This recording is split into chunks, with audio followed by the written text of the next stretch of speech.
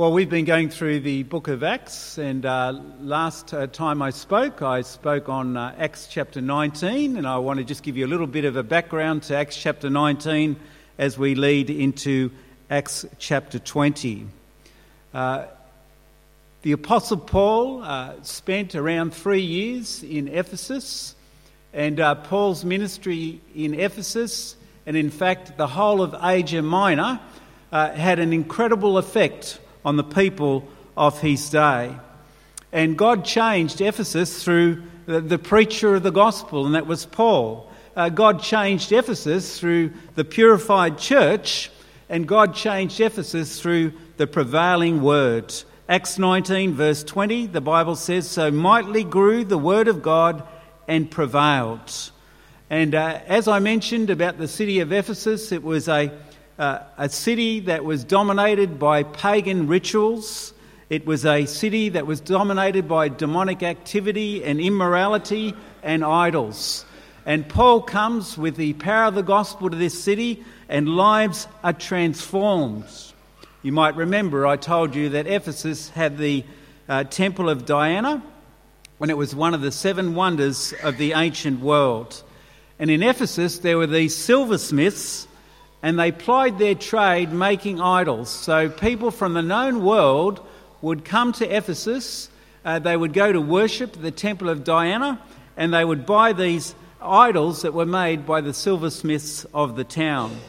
And because of the ministry of the Apostle Paul and the Christians there, the economy of Ephesus and of Asia Minor was affected. People burnt their books on magic, and people got rid of their idols, and so the trade of idols went down, and that was affecting the silversmiths of the day. Here's some of the things that happened in Ephesus. Acts 19 verse 18, "And many that believed came and confessed and showed their deeds. Many of them also which used curious arts brought their books together and burned them before all men. And they counted the price of them and found it 50,000 pieces of silver. So mightily grew the word of God and prevailed." The word of God had an impact on the town of Ephesus. And as I mentioned, the economy of the trade of the idol makers started to go down. And there's an idol maker in the town, and his name is Demetrius. And you might say that Demetrius calls a bit of a union meeting of the other idol makers to talk to them about the declining trade of idols. And you see this in Acts 19 verse 23. "And the same time there arose no small stir about the way. For a certain man named Demetrius, a silversmith, which made silver shrines from Diana, brought no small gain unto the craftsmen, whom he called together with the workmen of like occupation, and said, Sirs, ye know that by this craft we have our wealth.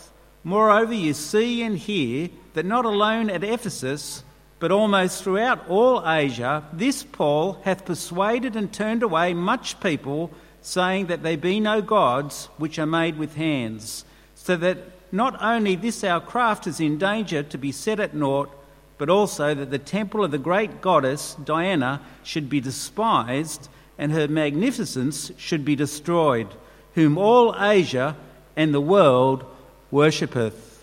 And when they heard these sayings, they were full of wrath, and cried out, saying, Great is Diana of the Ephesians. And the whole city was filled with confusion. Ephesus, this city that was steeped in paganism and immorality and occultic activity and idol worship and greed, was impacted by the gospel. The demonic city was so affected by the preaching and the changed lives of the people of God that the whole city was stirred up. Wouldn't that be great if that happened today?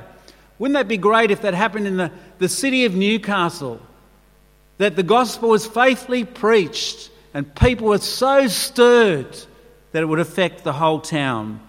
You know, we've got the same gospel that the Apostle Paul preached. The gospel is this, in 1 Corinthians 15 verse 3, Christ died for our sins. This is what Paul says is the gospel. Christ died for our sins according to the Scriptures, and that he was buried, and that he rose again the third day according to the Scriptures. That's the gospel. Have you received the gospel? Do you understand the gospel? That the Lord Jesus went to the cross of Calvary and he died for your sins and he rose again on the third day? Do you understand the gospel? Have you accepted the gospel? Are you proclaiming the gospel? I hope you are. Well, there were idols that people put away. And I wonder, when you became a believer, was there idols that you put away in your life? I used to love horses. At one stage I had about a dozen horses. And horses were my idols at one stage in my life. Those horses could have, taken away me from the Lord. But fortunately, I came to know the Lord Jesus as Saviour. And horses are no longer my idols. What is your idol? It might be education. There's some people that do course after course after course, and their idol becomes their intellect and their education. What is your idol? It's important to ask that, because we can have idols even as born-again believers. We can have idols in our lives. For some people, they've got an idol and it's in the corner of their lounge room. And that idol they visit hour after hour. And they listen to what that idol teaches them. It's the TV. What's your idol? Idolatry is a gross sin because it transgresses the greatest commandment. And the greatest commandment is stated in Matthew 22, verse 37, "Thou shalt love the Lord thy God with all thy heart and with all thy soul and with all thy mind. This is the first and great commandment," the Lord Jesus says. What's an idol? Well, an idol is anything that you love more, serve more, trust more, fear more than the living God. That's an idol. And so in this town, idolatry was affected because of the preaching of the gospel. People took their demonic books and they burned them. They had a bonfire and they burned these demonic magic books. And the trade of idols started to go down. God changed Ephesus through a preacher of the gospel. God changed Ephesus through a purified church. And God changed Ephesus through the prevailing word, the word of God. And we in our impure world needs the power of the gospel today. And you and I, if you're a believer in the Lord Jesus, we need to be taking the gospel out to a lost and lonely world. Well, if you go to Acts chapter 20, Paul wanted to be in Jerusalem for the day of Pentecost, and you see this in verse 16. For Paul had determined to sail by Ephesus because he would not spend the time in Asia, for he hasted, if it were possible for him, to be at Jerusalem the day of Pentecost. And from Miletus he sent to Ephesus and called the elders of the church. So when we come to chapter 20, Paul had already left Ephesus and he's at a place called Miletus. And Miletus is in what we know as modern-day Turkey. And Miletus had a great Grecian influence in the city. So this is Paul's third missionary journey. And towards the end of his third missionary journey, rather than go back to Ephesus, he calls the Ephesian elders from Ephesus to come to Miletus to give them a special message. And we're just going to touch on part of that message this morning. Now I need to say that the elders in the Ephesian churches, they were the pastors. And as you examine early church history, a lot of the churches, they didn't meet in buildings like we have today. They met in house churches. And I read that by the time of this, the end of the third missionary journey, there was possibly a couple of thousand Christians in Ephesus. And those thousands of Christians would have met in house churches. There was a man called Aquila and his wife Priscilla. And for a while they lived in Ephesus and they had a church in their house. And you see this in 1 Corinthians 16 verse 19. The churches of Asia salute you. Aquila and Priscilla salute you much in the Lord with the church that is in their house. And so Aquila and Priscilla had a church in their house. So the Ephesian elders are called to Miletus by the Apostle Paul, and he addresses these house church leaders, and he gives them a message. What he does is he reminds the elders of his own ministry. And you see that in Acts 20 verse 18. And when they were come to him, he said unto them, Ye know from the first day that I came into Asia, after what manner I have been with you at all seasons, serving the Lord with all humility of mind, and with many tears and temptations, which befell me by the lying in wait of the Jews, and how I kept back nothing that was profitable unto you, but have showed you and have taught you publicly and from house to house, testifying to the Jews and also to the Greeks repentance towards God and faith toward our Lord Jesus Christ. And now behold, I go bound in the Spirit unto Jerusalem, not knowing the things that shall befall me there, save that the Holy Ghost witnesseth in every city, saying that bonds and afflictions abide me. But none of these things move me, neither count I my life dear unto myself, so that I might finish my course with joy and the ministry which I have received of the Lord Jesus, to testify the gospel of the grace of God. And now behold, I know that ye all, among whom I have gone preaching the kingdom of God, shall see my face no more. Wherefore I take you to record this day that I am pure from the blood of all men, for I have not shunned to declare unto you all the counsel of God. He says he's pure from the blood of all men. Paul declared the gospel to the Jew and Gentile. He was not going to be guilty of not sharing the gospel with those that were around him. And so he says that, for I have not shunned to declare unto you all the counsel of God. Now, if you go from verse 28 in Acts chapter 20, Paul reinforces the responsibilities of the elders in the Ephesian churches. Now, I need to remind you, when we're talking about elders here in the book of Acts and in the New Testament, elders are always male in the New Testament. Elders are to be the pastors, or elders are to be the male pastors of churches. Church leadership is to be male. Men and women are equal before God, but the church of God has men in leadership. It's not saying that men are better, but God has designed men to be the leader in the home and the leader in the church. 1 Timothy 3 verse 1, this is a true saying, if a man desire the office of a bishop, so a bishop is an overseer, or an elder, a pastor, he desireth a good work, a bishop then must be blameless, the husband of one wife, vigilant, sober, of good behaviour, given to hospitality, apt to teach. So men are to be the leaders in the church, and Paul reinforced that in the New Testament. And today, in our modern world, with so much pressure on having equal positions, men are still to be the leaders in the church. Many in the church don't see that. I'm not saying this church, but many in the church today disobey the word of God when they put a woman in the place of being a pastor.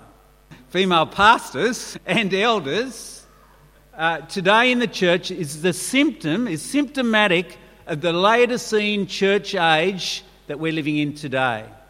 If you look at the 7 churches in the book of Revelation, the last church before the rapture is the Laodicean church, and I believe that we're in Laodicean church days today.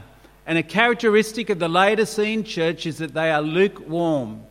And actually, if you look up the meaning to Laodicea, it means the people rule. Laos, I should say in the Greek, means people, and Dicea means rule.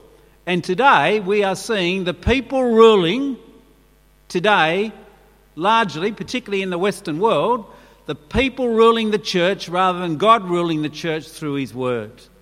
And that's one of the reasons why we have women pastors. Revelation 3 verse 16, Jesus gives a description of the last days church. So then, because thou art lukewarm and neither cold nor hot, I will spew thee out of my mouth, because thou sayest, I am rich and increase with goods and have need of nothing, and knowest not that thou art wretched and miserable and poor and blind and naked. Jesus' description here is a rich church that's spiritually poor.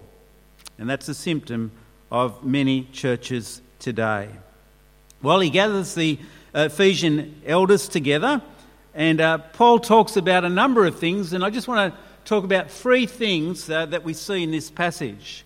Paul talks about the endeavours of the church, Paul talks about the excellency of the church, and Paul talks about the enemies of the church. Let's look at Acts 20, verse 28. Take heed, therefore, unto yourselves and to all the flock over the which the Holy Ghost hath made you overseers, to feed the church of God, which he hath purchased with his own blood. The primary endeavour of a male pastor of a church is to feed the church the Word of God. The primary duty of a pastor is not social work. The primary duty of a pastor is not fundraising. The primary duty of a pastor is not office work. The primary duty of a pastor is not maintenance work. It's not counselling work. It's preaching work. Preaching and teaching the Word of God. Robert Murray McSheen. He was a pastor in Scotland. I think Robert Murray McSheen, a very godly young man. They say when this pastor would walk to the pulpit, people would just start weeping. He was such a godly man and a powerful preacher. Robert Murray McSheen said this: a holy minister is an awful weapon in the hand of God. He knew the power of preaching. He knew the power of the pastorate. One pastor stated this: preaching is a moral conscience of a nation. And that's true. Preaching is a moral conscience of the nation. The government is not the moral conscience of the nation. Preaching the Word of God is a moral conscience of the nation. You think about the history of England and America and even in Australia. When there were godly and great times in the history of those nations, preaching was paramount and preaching made a difference, and it was the moral conscience of those nations. Think about William Wilberforce, a man there in Parliament and standing against slavery, and he stood against slavery because William Wilberforce knew the Lord Jesus, and he knew that people needed to be treated equally. And year after year, William Wilberforce stood against slavery and was defeated time and time again. I don't know if you've seen the movie about his life, Amazing Grace, I think it's called. And yet after years and years of battling, William Wilberforce, the conscience of the nation, stood and defeated slavery. A holy minister is an awful weapon in the hand of God. Paul says, take heed, therefore, unto yourselves and to all the flock over the which the Holy Ghost hath made you overseers, to feed the church of God which he hath purchased with his own blood. Now this verse, a couple of verses here, or this verse here in verse 28 implies two things. It implies that the pastor will preach the word, and it also implies that the people will hear the words. My responsibility is to preach the Word of God. Your responsibility is to hear the Word of God and to act on that Word. Paul, when he spoke to Timothy and when he wrote to him, he said, preach the Word. Be instant in season, out of season, reprove, rebuke, exhort with all long-suffering and doctrine. For the time will come when they will not endure sound doctrine, but after their own lusts shall they heap to themselves teachers having itching ears, and they shall turn away their ears from the truth, and shall be turned unto fables. But watch thou in all things, endure afflictions, do the work of an evangelist, make full proof of thy ministry. The Apostle Paul knew how important it was for Timothy to be involved in a preaching ministry. It's important that preachers preach. It's important that people in the pews listen to the Word of God. I want to ask you a question. How important is Sunday in your life? How important is it to you to come to the house of God, to hear the Word of God, and to fellowship with the people of God? You know, too many Christians today take it or leave it attitude towards coming to church. One of the things that's happened in the pandemic is that there are congregations that are suffering the absence of people that were once in their congregation at a regular basis because they got used to staying home as they stayed at home in the pandemic, and they thinks, well, I can just stay home and I'll just listen online when it suits me. That's not church. We need to come and hear the Word of God, and we need to encourage believers, other believers that might be struggling. And your presence in this church, you never know how it might affect someone for eternity. Even at morning tea, you might have an encouraging word to a person that turns them from despair to delight, that changes their day because you are present in this congregation. Amen. In Acts chapter 20, Paul talks about the endeavours of the church, and one of the great endeavours of the church is to preach the word of God. Amos warned the people in his day. He warned them of a famine of hearing the word of God, and I think that's in our day. There's a famine of hearing the word of God. Amos 8 verse 11, behold, the days come, saith the Lord God, that I will send a famine in the land, not a famine of bread nor a thirst for water, but of hearing the words of the Lord. What a terrible judgment on the people there, that they failed to hear the words of the Lord. Paul talks about the endeavours of the church. Secondly, he talks about the excellency of the church. Verse 28, feed the church of God, which he hath purchased with his own blood. The church is the most important institution on this earth. Jesus didn't purchase Parliament by his blood. Jesus didn't purchase the local council by his blood. Jesus purchased the church, Bible-believing Christians, by his blood. He purchased it with his own blood. How important is the church to you? Revelation 1 verse 5. Unto him that loved us and washed us from our sins in his own blood, and hath made us kings and priests unto God and his Father, to him be glory and dominion forever and ever. Amen. I was on holidays, been on holidays for 2 weeks. It was important that when I was on holidays that I find a church and that I be in church. One church I was in was an Aboriginal church. Second church was Savannah Way Baptist Church out in Katherine. And what a blessing it was to be there with the people of God, hear the preaching of God's word and joined with the people of God, encouraging them and them encouraging us. Great place to be on a Sunday. I recommend it. Savannah Way, if you're ever in Katherine, Savannah Way Baptist Church, it's 2nd Street, and there you'll find a great fellowship. Well, the Lord Jesus paid an incredible price for the church, purchasing it with his own blood. The church has incredible value to Jesus. What value does the church have to you? One pastor wrote this: what makes the church so important? It is God's arm in the world. The Church of Jesus Christ is the only organism in existence that God has designed, called and blessed to be the vehicle through which he will work in this world. The church is important because it is the only boat afloat. That's quite true. The only boat afloat in the sinking world, isn't it? Many Christians live as though the church were unimportant. Haphazard attendance by those who claim to love Jesus is a blight on the name of the church. If those who are saved do not demonstrate the importance of being faithful to the house of the Lord, then why should we expect sinners to darken the doors? Good point there. If we've got a lax attitude to go to church, why should we expect anyone that's unsaved to come to church? Lackluster performance on behalf of Christians says that we place less value on the church than we do on worldly pursuits. Many see no need to arrive on time. Others see no need to arrive prepared to perform their duties before the Lord. Why? If you treated your secular employment like you treat the house of God, then you'd be out of a job in no time flat, he writes. Yet the church and the work that goes on here is far more important and deserves far greater preparation and dedication than any job or recreational pursuit.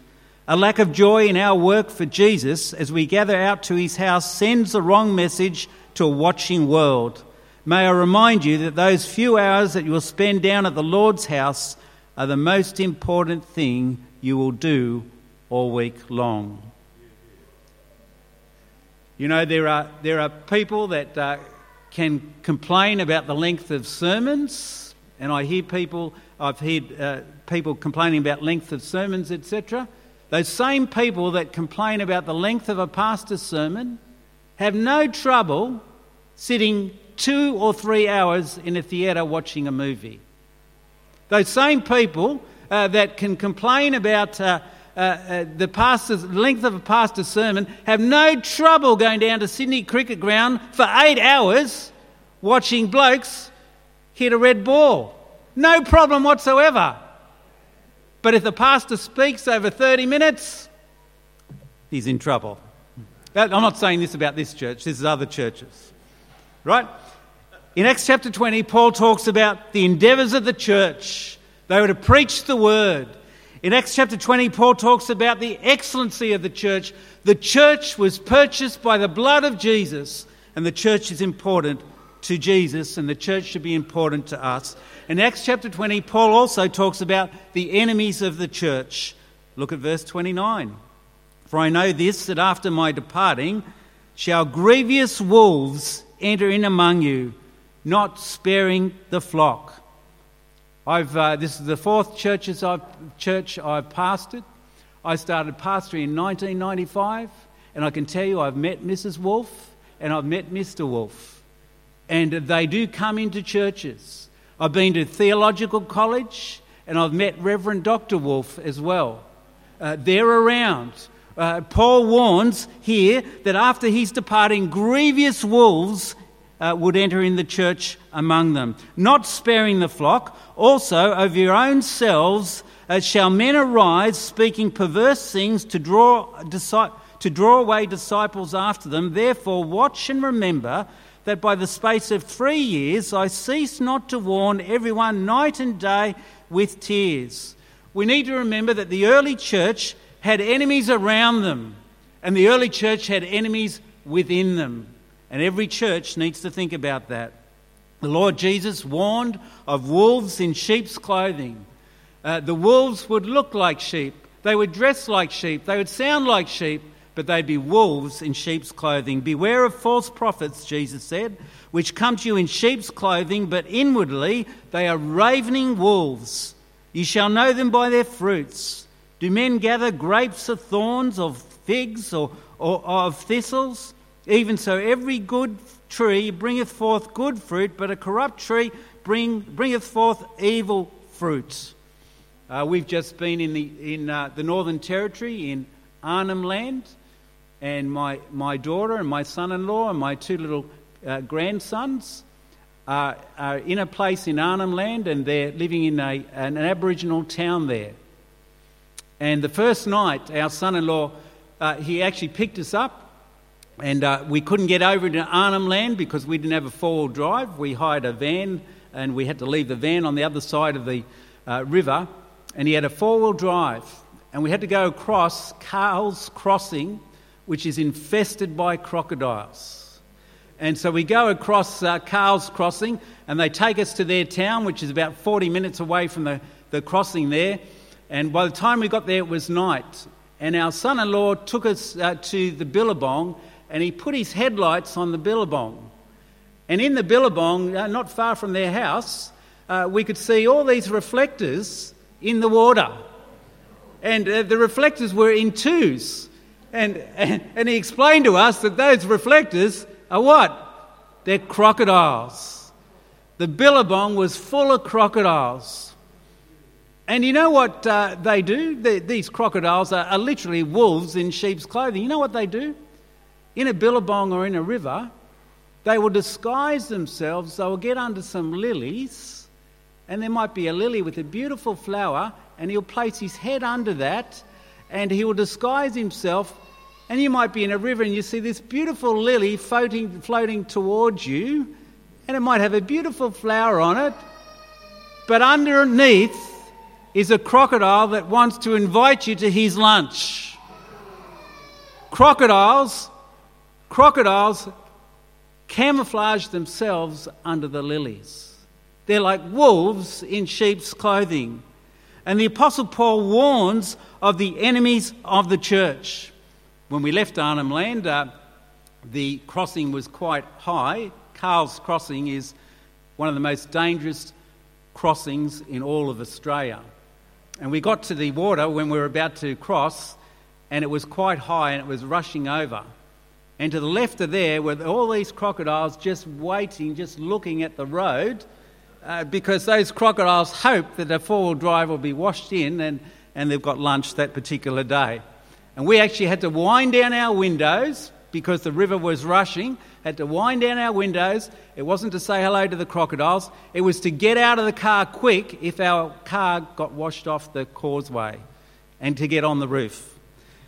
The crocodiles are sneaky things. They look like lilies or floating logs. And Paul warned of sneaky things or sneaking people that would come into the church, and they would look like sheep, they would sound like sheep, but inwardly they were ravening wolves. Beware of false prophets. Paul says here, after my departing shall grievous wolves enter in among you, not sparing the flock. Also of your own selves shall men arise, speaking perverse things, to draw away disciples after them. Therefore watch and remember that by the space of 3 years I cease not to warn everyone night and day with tears. He preached and he warned. He preached and he warned. He preached and he warned for 3 years. That's how important preaching and warning the people were to the Apostle Paul. Acts chapter 20, he talks about the endeavours of the church. He talks about the excellency of the church. The church has been purchased by the blood of the Lord Jesus. And he talks about the enemies of the church. Paul made a great address on that last day as he farewelled the Ephesian elders there.